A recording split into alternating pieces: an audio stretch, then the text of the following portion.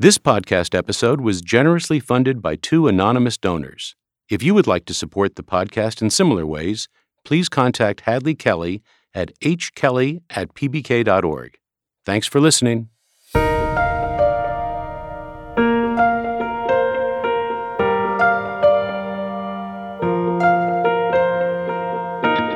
Thank you for joining us for Key Conversations with Phi Beta Kappa. I'm Fred Lawrence, Secretary and CEO of the Phi Beta Kappa Society.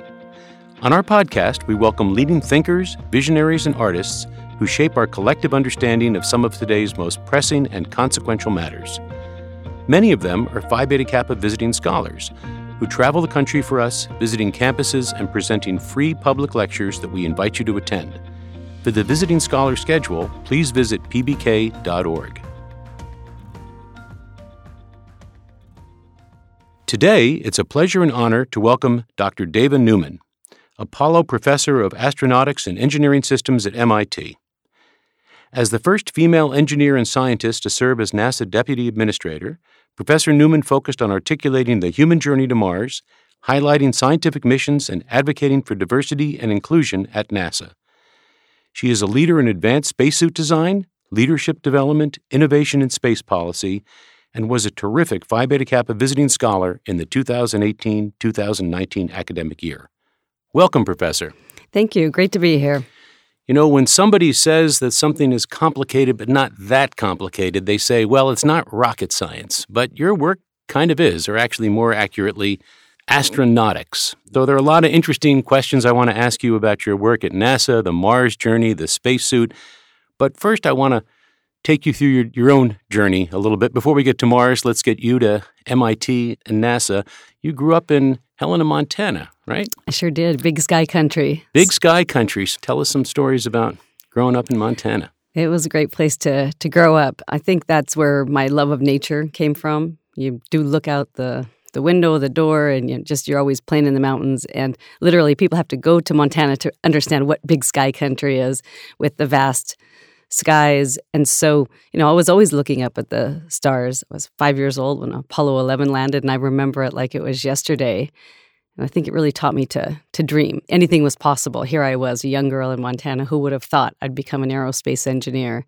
But it's kind of that vastness, that wonder, and always really pretty grounded in terms of nature and the beauty that surrounds you. So was it really Apollo 11? Tell us about that moment for you. I think it was.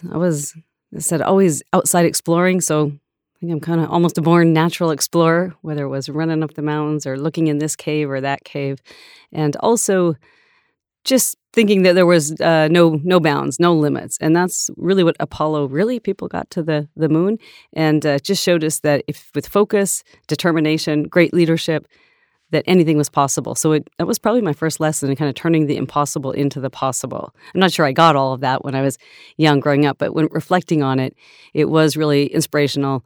And I also always had this sense to look beyond the horizon, to explore, look up at the stars, go around the horizon, climb up that mountain, just because, just in wonderment. So when you look at your classes today, there are obviously many young women who are aspiring in physics and astronomy and in all of the technical areas that you might be involved in. But let's go back to your childhood. Not such a common path in the 60s, 70s, even early 80s for a young woman to become a scientist. Did you get encouragement along the way?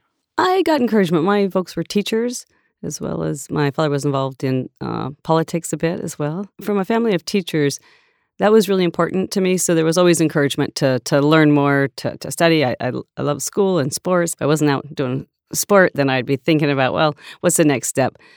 I didn't know what an engineer was. To this day, I've never been taught by a female engineer. So there were also those environmental signs that, well, girls don't do this. Right. Girls do something else.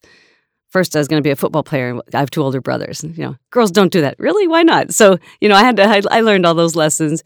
But I think with the right amount of encouragement, and I was pretty persistent, and just said, I didn't listen to no a lot. And that's the advice I still have today. Tell everyone, don't listen to no. That's, an easy excuse. Yeah, no is on the way to getting to yes, right? Exactly. Always yes first, and then give someone a try, especially when it's a young person with a big dream.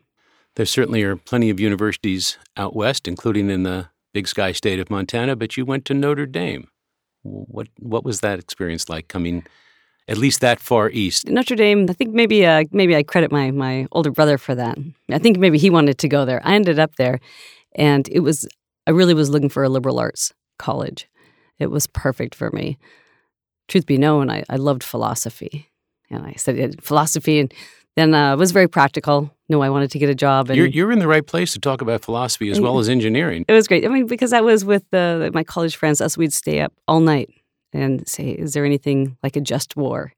Can we rationalize that? Can anyone rationalize that? So we would stay up with all kinds of fantastic, I think pretty important, weighty questions, especially for college students. But I became an engineer. That was practical.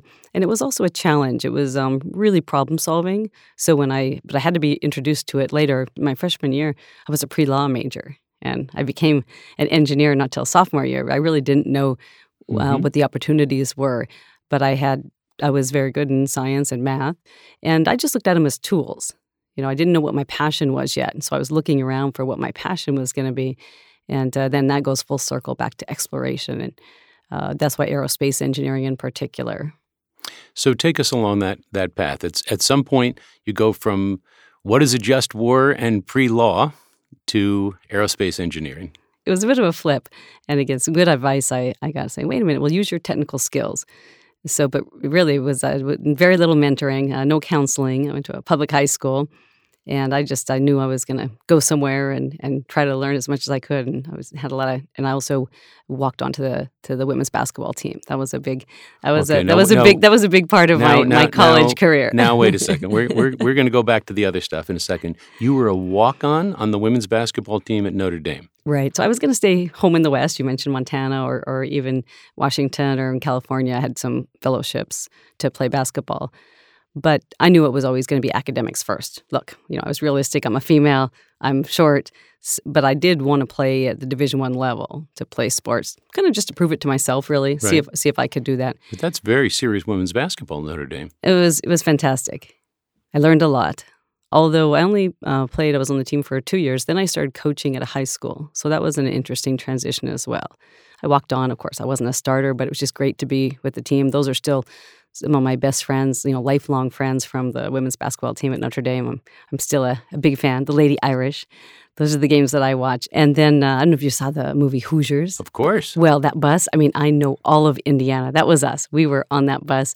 You would go to a rural town, varsity women's high school basketball, and the whole gym would be full, Friday night full. And you were in the middle of nowhere. So really living the Hoosiers. It was really fun.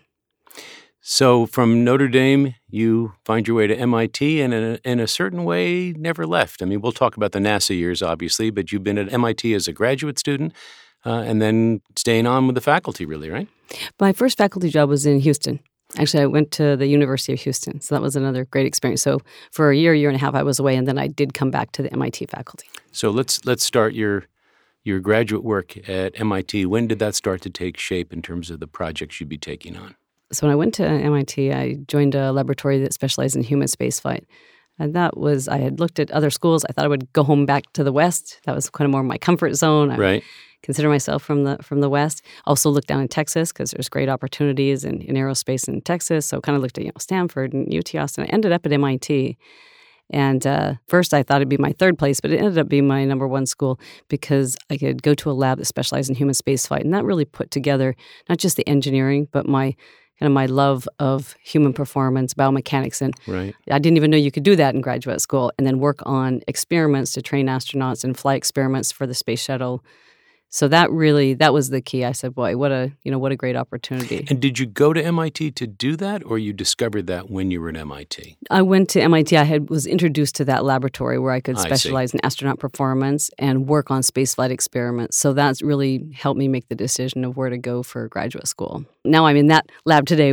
New name. We're called the Human Systems Lab, but it's great. I've been involved with that lab for a long time now. Almost 30 years. And you also served as director of the Technology and Policy Program, TPP, which is this extraordinary interdisciplinary research and graduate program that brings together not only the scientists, but the policy people and political scientists, economics. Tell us a little bit about that. So I was an MIT graduate student in aerospace engineering and loving it. But then I had a friend, actually a great friend now, Mike Massimino, astronaut. He's at Columbia University now. And he said, Dave, I'm in this thing called technology and policy. I'd never heard of it. It sounded so fantastic. I said, what are you studying? I said, economics and law with my technical subject. And I said, well, how do I get in? So I applied and did a dual master's degree thanks to his great advice, and we remained buddies ever since. It was really interesting because it went full circle for me. It was these other things I was so interested in policy and law, and kind of trying to make my engineering, my deep dive into engineering and aerospace, but much more tangible and relevant and hopefully applicable to leadership and maybe policy in the long run. So it was expanding for me, kind of broadening. I got to take microeconomics, a law course, things like that. So that was really a great program. It was a lot of work because it was 2 master's degrees, but It kind of went full circle back to my humanities, art, social science. I got to dabble in that. I felt like I had put a little bit of that on hold going into the deep engineering classes, and I really was desiring to take more breadth and kind of go across some of the different disciplines. Right. Kierkegaard said life has to be lived forward and understood backward. I love it. It doesn't always look like a straight line when we're living it, but there is an arc to it as we look back on it. So let's talk a little bit about the NASA years. First of all, how did the opportunity to be the number 2, the deputy administrator of NASA, which is, I like to say, the deputy administrator plays the role of creating the illusion that the administrator actually runs NASA. And you probably can't say this, but deputy administrator really runs the organization, doesn't she? It was an amazing opportunity, and I worked with Administrator Charlie Bolden, so we made a great team, and all of the civil servants that we had the great pleasure, really an honor to work with and lead, but our team was really phenomenal. And this is a job that involves running essentially an enormous corporation, if you will, an enormous institution, right? Right. And we were, just under 18,000 people at NASA civil servants across 9 centers. And then if you count the contractors, that's 75,000 people. And you have communications with you have 120 international partnerships. So when I was either up at the Hill in Congress, I said, okay, that was maybe one of the more challenging parts. But I said, I have this. I'm just there to educate. I'm just there to make sure they understand what NASA's doing. Because everyone loves NASA. Everyone loves NASA, so it's completely bipartisan. Right. I mean, it's actually a great agency to be from because you walk in, think you have a lot of credibility going in, and you're just there to educate, to make sure they understand what the needs are, what the priorities are. Well, is it as simple as saying that everybody loves NASA? I mean, I remember where I was when men landed on the moon, and I can still picture it on my parents' black and white Zenith TV set in their living room. But on the other hand, by the time you become deputy administrator, which is 2015, right, there are plenty of other draws on the federal budget and on governmental concern. So how do you make the case that there should be resources for space exploration at a time when we've landed on the moon? We've done that, and now there are other needs and other concerns. That's a great point. That is really the job. I like to say everyone supports NASA. Everyone loves NASA in terms of across the whole Congress and the executive, but who are the advocates? Right. So are you on someone's top 3 list? And that's the hard part, so that there's so many pressing issues that even though NASA has general broad support, it doesn't pop up usually to someone's top 3 list. And so that's the work to do. So how do you do that? How do you get onto somebody's top 3 list? And just because that's an expression that people inside Washington would understand, but not everybody would. But tell me what you mean by that top 3 list. So for any congressman, senator, they have their constituents. They have what state they're from. They have their district. And so they're going to have just a few really top priorities that are going to, take care. And typically it's healthcare, jobs, the economy, things like that. Science and technology don't tend to be at the top of folks' list. Jobs do, the economy does, but science and technology. And so you really have to have a discussion and say, first of all, it's a long-term bet in this investment in science and technology. Now, of course, I'm biased, but it's proven out pretty well in history. Right. So ever since, World War II and the science and engineering model is really invest, and how do we get our innovation going in the U.S.? And so these long-term bets in education, first and foremost, and science and technology, the STEM fields, and medicine have really paid off. But you have to have that discussion. Do you remember a time in a Hill meeting or maybe even a hearing where you felt like there, I just got through. And you can either mention the senator or congressperson's name or not, as is appropriate. But do you remember a moment where you felt like, you found the key that turned the lock? Usually it was again, back to education, usually it wasn't talking to them just about, let's say we have 100 science missions going on at NASA. So I say, do you know we just got to Pluto? What? Or do you know we're at Jupiter today with our Juno mission? And the eyes would just open up. Are you kidding me? I say, yeah, because they don't have time. They're busy people. And say, yeah, that's the wonderment. What are we doing there? So you can bring them in. And I helped write and put out the Journey to Mars, Human Journey to Mars. That's a horizon goal. And they would say, no, why do we want to do that? And so, but you would start with these, amazing stories that are, this is what we're doing today. Can you imagine? We're on Mars today with, I call them 7 assets. NASA has 5 current, missions at Mars. This is what we're learning. The evidence of flowing water. So you're telling them these stories, which are the scientific, factual information. Right. I would get full attention. Tell me more. And that was a good meeting. Since you have 15-minute meetings, you really have to be pretty concise and just tell them a few points. And end of the day, it's really about people, making that relationship, talking to someone. And they also had to be really relevant probably to that congressperson's district. What's happening in the West or the Southwest. A lot of times it was about what's happening with the weather, natural disaster, climate change, agriculture and weather and planting, things like that, really tangible things that essentially NASA and a lot of the other science agencies are providing the data, really important data. And in this case of natural disaster, real-time data to keep people safe and out of harm's way. So let's go from Washington out into the world. How much is the deputy administrator involved in the international aspect of space exploration and America's role in that? It was wonderful to have the broad international portfolio of NASA. I worked with Administrator Charlie Bolden. We worked together, but he was very glad when I joined him as deputy. We kind of split up that portfolio. First, we would go together, and he really mentored me, and I saw his leadership and from all those cues. Then when I went out and visited our international partners on my own, again, representing all of the agency, you have a huge support from the professional NASA people that run the international organization. There's a program for international interagency. So you're there with your NASA colleagues who are experts. You're incredibly well briefed. And we had hard work to do. For instance, it was the European Ministerial. They were going to vote to either remain and continue partners on International Space Station or not. And in all of Europe, this is 22 European nations make up the European Space Agency at the time. Mm-hmm. And so that is quite a coalition, and they all have their different interests and also budget concerns. So they're really saying, what's the return on investment of these science investments? So I was from the German Bundestag to the French Parliament to, you name it, all over Europe.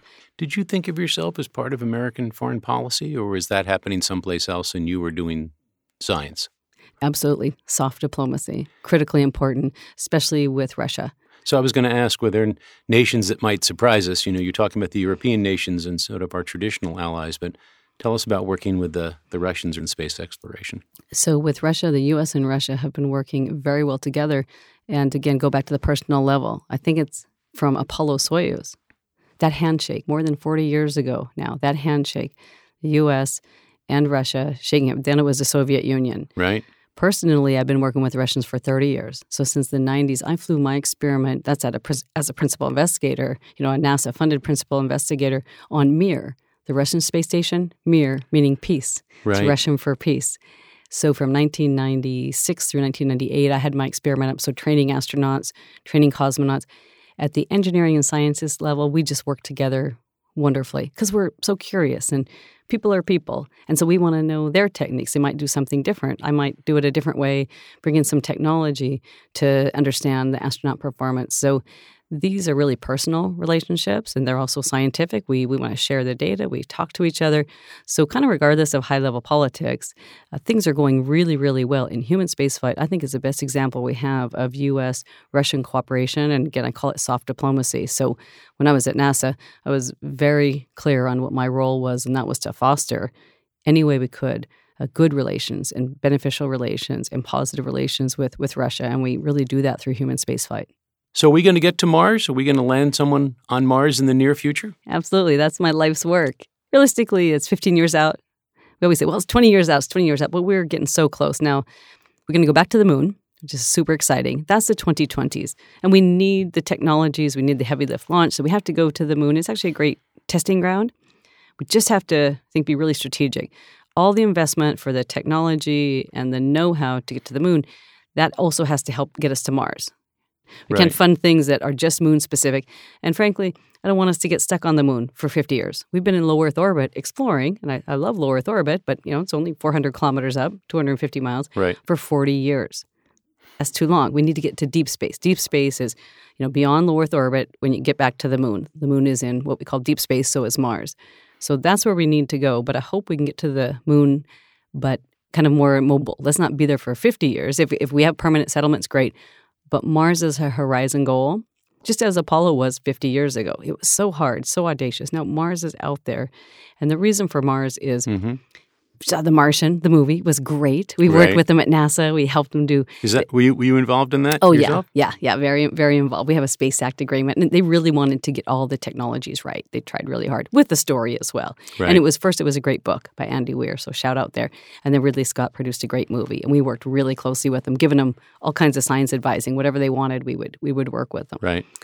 Back to Mars, why Mars? Because this is where we'll probably find the past evidence of life.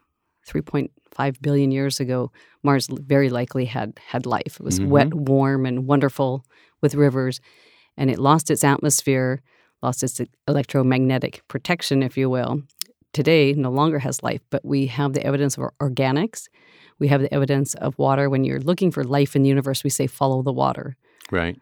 So the evidence is mounting. So I actually think it's very likely we might find, past life, fossilized life. When you go to the beach and you find this amazing fossil, well, we might find that at Mars too, and that would be phenomenal. So that's really why Mars is we're looking for life in the universe. And there's all these other these other beautiful places in the solar system called we call them.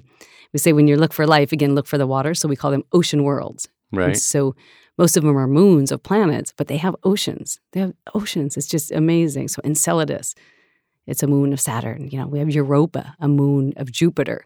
And these places are water worlds. And so we really think that they could be teeming with life. Could we get people there? And actually, more to the point, is it worth it, or is it better to do the kind of unpeopled probes that we're doing right now? Right now, it makes sense to go with the scientific probes. With people, Mars is probably what we call the horizon goal. It really does make sense. It's so hard and it's so far.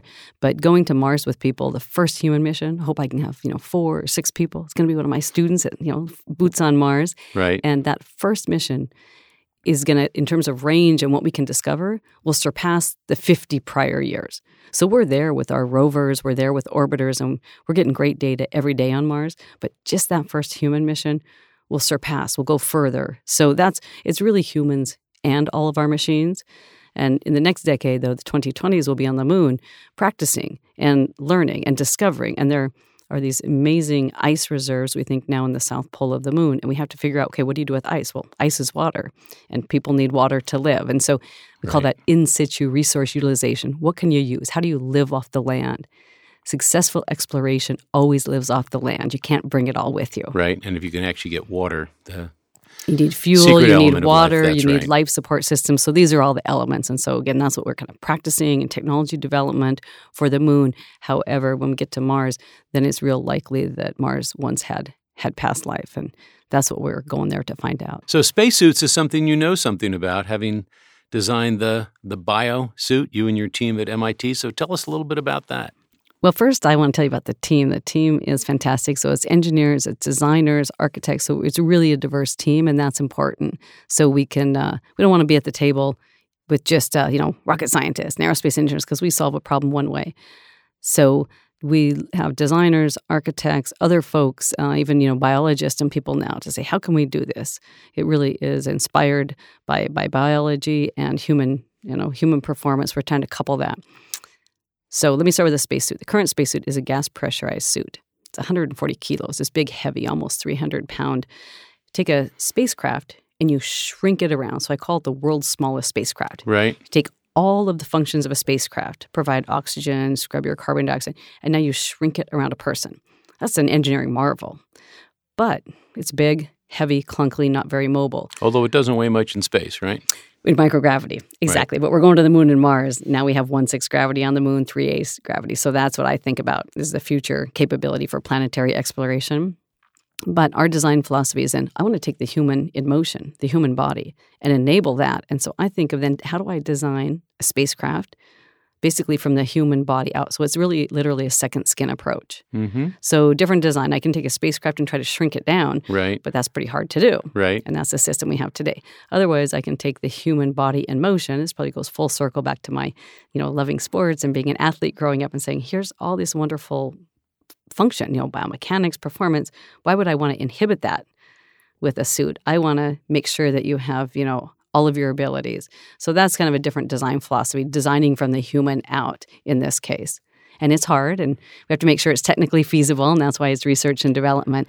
But so far, it seems technically feasible. It's called mechanical counterpressure. You're pressurizing directly on the skin. I think in my past life and different academic positions, I once calculated that I read something north of 10,000 course evaluation forms. And I think the common thread of all successful teachers of all kinds, seminar, lecture, Blackboard, PowerPoint, all different styles, is if you can communicate, there is nothing more important I could be doing right now than communicating this information to this audience. And I think you have done that with your students. You did that for us at Phi Beta Kappa. You did that on Capitol Hill. I think we are all the beneficiaries of the enthusiasm you've had for the mission that you do and will continue to do. And I'm persuaded that we're going to get to Mars. And when we are, I want to find out from you how we got there. Thanks so much for joining us today in the studio. My honor. And just thank you so much. And that's it. That's a great summary. Just being excited every day and passionate about that, about the possibilities for all of us. Thank you. Thank you.